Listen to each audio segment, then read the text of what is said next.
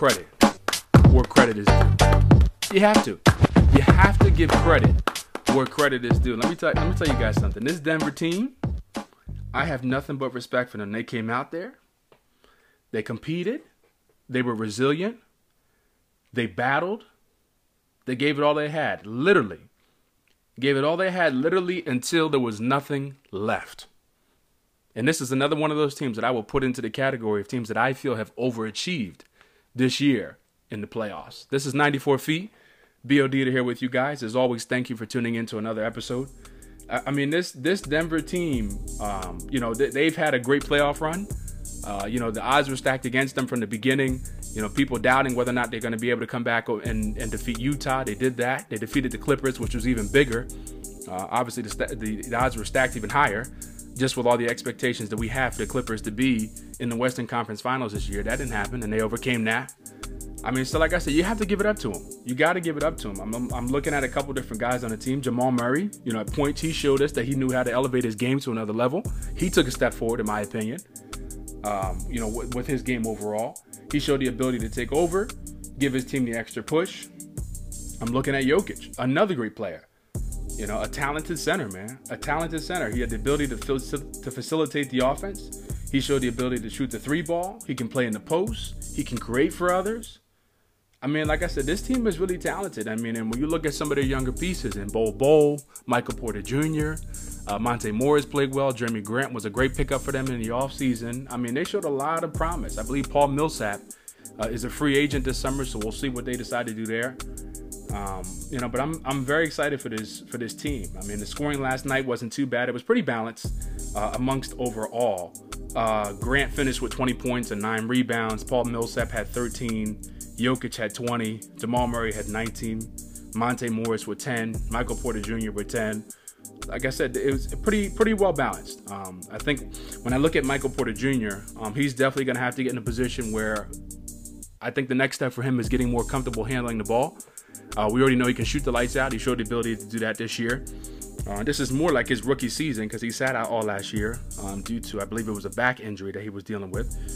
So I would like to be able to see him, like I said, get more comfortable, get a little bit tougher, work on his defense. We saw points where he was able to go and defend well. I saw him get a nice block on LeBron last night. So I mean, there's a lot of promise for this team overall, and I'm excited to see where they're going to go. Jokic did get into some foul trouble earlier in the game last night, so that did hurt him a little bit in terms of his production and the minutes he could play in that first half, and just trying to keep things in line.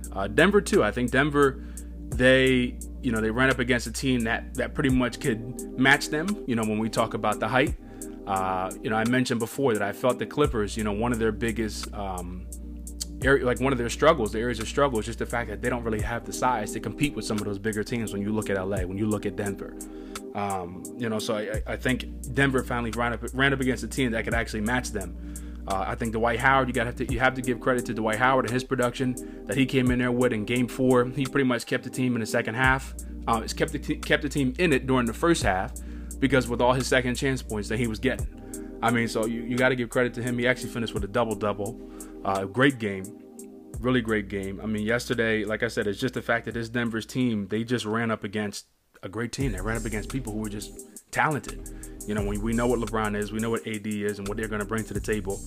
And I think, they had those third and fourth scorers who stepped up and were able to bring production for them in the long run. We saw Rondo and Kuzma do it for them in Game 4. Last night, I believe it was last night was a little bit more balanced. We had Caruso that had 11. Kuzma had 8. Rondo had 8. But we also saw Caldwell Pope step up in Game 4 as well. He gave him, I think, about 13 points. It was great. LeBron last night finished with a triple-double with 38 points, 16 rebounds, 10 assists. Anthony Davis had 27.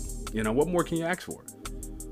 Shout out to Dwight Howard, who actually got the bump to start the last 2 games just because he was able to come in there and show his ability to defend Jokic and keep him in control. So, I mean, like I said, this Denver, great team. They just ran up against a team, like I said, that was just a little bit stronger, a little more talented, and a little bit more experienced, I would definitely say, as well, when you take into just all the playoff runs amongst Rondo, LeBron, AD. These are guys that have been there before, along with the supporting cast. So these are the things that will get you through. For me, I think the ceiling is very high for Denver next year. So I walk out of there with my head held high, man. I walk out of there with my head held high. I think the TNT crew was referring to them as the comeback kids. Perfect name for them, for that whole team, especially when you look at everything that they did this year in the playoffs. So we have the Celtics and the Heat game tonight at 7:30. That should be a good one. I'm excited to see what they're going to do there. The Celtics, they came out firing in the second half on Friday night. I mean, we saw a completely different side of the Celtics that we probably haven't seen in a while. At least I haven't. I feel like, when I look at this Celtics team, the struggle that I've seen from them lately is just rhythm. Rhythm on the offensive end, rhythm on the defensive end. I don't see it. At points I have, and just at points it's just not there. And I think, especially when I look at the way they started out the playoffs. They played Philadelphia in the first round, and they went into the second round against Toronto. I feel like when they played against Toronto is when you started to just see some of these issues where, like I said, where guys were missing their assignments defensively. The shots are not really falling. I mean, just certain, little small turnovers. We talked about Kemba Walker and him struggling really to get his ability, getting his offense going. All these different things have just kind of been compiled into them and not being able to develop that rhythm needed to carry forward. So I really would like to see them pull through. Or offensively, I should say that, when it comes to playing Miami Heat offensively, and Miami Heat is in this zone. Let me tell you something, guys. When I was growing up in high school, I used to love playing in the zone. I used to love when teams would play us in the zone. This is real easy. If Miami Heat is in a 2-3 zone, Boston goes into, if you want to call it more so like a 1-3-1 type of setup offensively. Let's say you got Kemba Walker at the top of the key with the ball, okay? On the side, on one wing, you put Jason Tatum. On the other wing, you put Gordon Hayward. At the foul line, you put Jaylen Brown. That guy, whoever you put at the foul line, you want that to be somebody who's active. Somebody who can turn around, either score, either move the ball to the other wing, somebody who can put the ball on the floor. So I would either put, if I was Brad Stevens, I would probably put Jaylen Brown there, Jason Tatum, or Gordon Hayward. Any one of those guys. I'm looking more so at Jaylen Brown. I feel like that's perfect for Jaylen Brown. And like I said, you put Jaylen Brown at the foul line, Gordon Hayward on one wing, Jaylen Brown on the other. And on the baseline, you put David Tice. And as you swing the ball, have David Tice go back and forth from each block. Same thing with Jaylen Brown. You go to each side of the foul line, back and forth, and you move the ball. You move the ball. If it's not there, if the opportunity to go to the basket or take the shot is not there, you move it. You find somebody to pass to at some point while you're moving the ball. At some point, that ball has to go inside to Jaylen Brown. It has to. It has to. It has to. It has to. That is how you break down the zone. And I would love to see Boston put that in place. I haven't seen it yet. And I think, that is part of their struggles, is you're trying to dribble through a zone, which you only get but so far. Those guys are in there. They're ready to take charges. They defend well. They move their feet. But this is how you break down the zone. And I haven't, I would love to be able to see the Celtics, be a little bit smart about their offense when it comes to overcoming that zone. The third thing that's on my mind today that I want to talk about is Giannis winning the MVP. Okay? And first thing I'll say is, let's remember that this is a regular season award. And this is a tough thing to remember sometimes. I'll be the first person to tell you, but it is a regular season award. Before I go any further, let's have a listen to what LeBron said the night that Giannis was crowned the MVP of this season. Pissed me off. That's my true answer. It pissed me off because out of 101 votes, I got 16 first place votes. That's what pissed me off more than anything. Not saying that the winner wasn't deserving of the MVP, but that pissed me off. And I finished second a lot in my career, either from a championship and now 4 times as an MVP. Like I said, I never came into this league saying let me be an MVP or be a champion. I've always said I just want to get better and better every single day, and those things take care of itself. There's some things that's just out of my hand and some things you can't control, but it pissed me off. Yeah, and he said it. He said he was pissed off. And I think the other thing that LeBron didn't say, but I'll go ahead and say it, I think the other reason why he was pissed off is because LeBron knows how hard he worked this year. He knows. And there are many different ways of looking at this. Let's have a quick look at the numbers. So Giannis averaged 29 points, 13 rebounds, 5 assists, 1 steal, 1 block, and he averaged 4 turnovers a game at max. LeBron, 25 points, 10 rebounds, 9 assists, 1 steal, 1 block, he averaged less than 4 turnovers a game. So, I mean, the numbers are about the same. I mean, there's a little bit of difference there in the points and in assists, which is understandable. Giannis is looking more to the score. LeBron is more so in a position where he looks to facilitate, for his team. So, I mean, that's understandable. But, I mean, for the most part, I would have given this award to LeBron if you ask me. I just think at 35 years of age, LeBron's in great shape. I think all season long, this man was encouraged to go forth and sit out games to help preserve and take care of himself, and keep himself ready for the playoffs. And we heard what LeBron said. Listen, I ain't sitting out no games, man. I'm not sitting out any games. If I'm healthy, I'm playing. That's pretty much what he said. I'm summarizing it. But he went out there and he did what he was supposed to do. He locked in the first seed in the West. During the regular season, he stepped up. He had shown the ability to close out games himself or make plays for others. And ultimately, I got to be honest, yes, it's a regular season award. But I will say, for me, it leaves a funny taste in your mouth when we're giving out this award and the MVP is sitting in Greece right now. Giannis Antetokounmpo is sitting in Greece. This season's already over. It's already ended. But LeBron is going into his 10th finals appearance. So, I mean, again, I really do wish there's a part of me that wishes the NBA would, maybe change the format for this award, or maybe at least give it out sooner before we see any playoff action or something of that nature. I mean, it just leaves a funny taste in your mouth. I know I can't be the only one. I'm just saying. All right, so my first point for crunch time today, I'm looking at the Philadelphia 76ers, who have expressed interest in bringing in the Houston Rockets' former coach, Mike D'Antoni, with the possibility of also luring James Harden, trying to attract James Harden to come there as well. And I would just say I am not in favor of this at all. Not at all. I think, when you look at Mike D'Antoni, I don't have anything against the guy. I'm just looking at him as a coach. Mike D'Antoni has proven time and time, over and over and over and over again, that his style of basketball, his style of coaching, is not bringing in championships, nor is it winning games. And I'm actually thinking about Kobe Bryant. Kobe Bryant actually alluded to this one year. And he mentioned, that whole pick and roll, isolation, you might get away with a play or two, but he said it just doesn't win championships. And I agree. I agree wholeheartedly. I don't understand why Philadelphia wants to bring him in. I think Mike is a smart guy. Mike knows if he comes here, he's going to have to, kind of do his homework and figure out with the current pieces that we have in Philadelphia, how are we going to make that work? Obviously, I think he knows that. So, I mean, I'm not in favor of this at all. I really am not. I would like to see a new face in there. Maybe another younger guy, maybe somebody we haven't seen before, to just see what they can bring to the table. I don't know if Mike D'Antoni's the answer. Not in favor of that. Also, I mean, to get James Harden here, they would have to trade somebody. I believe he still has like another year or two in his contract. So, I mean, you talk about that too. Again, with the current pieces that are in line, what does that look like? Obviously, there's a financial end to it. I'm not a fan. Not a fan at all.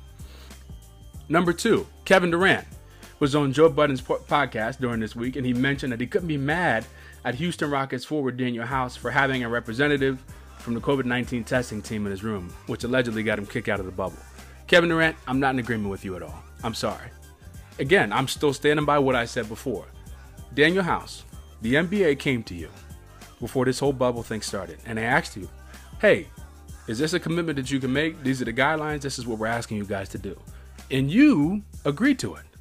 And I think like anything else, when you make a commitment to your job, the expectation of your employer is that you're going to comply with the rules and the guidelines that have been put out for you.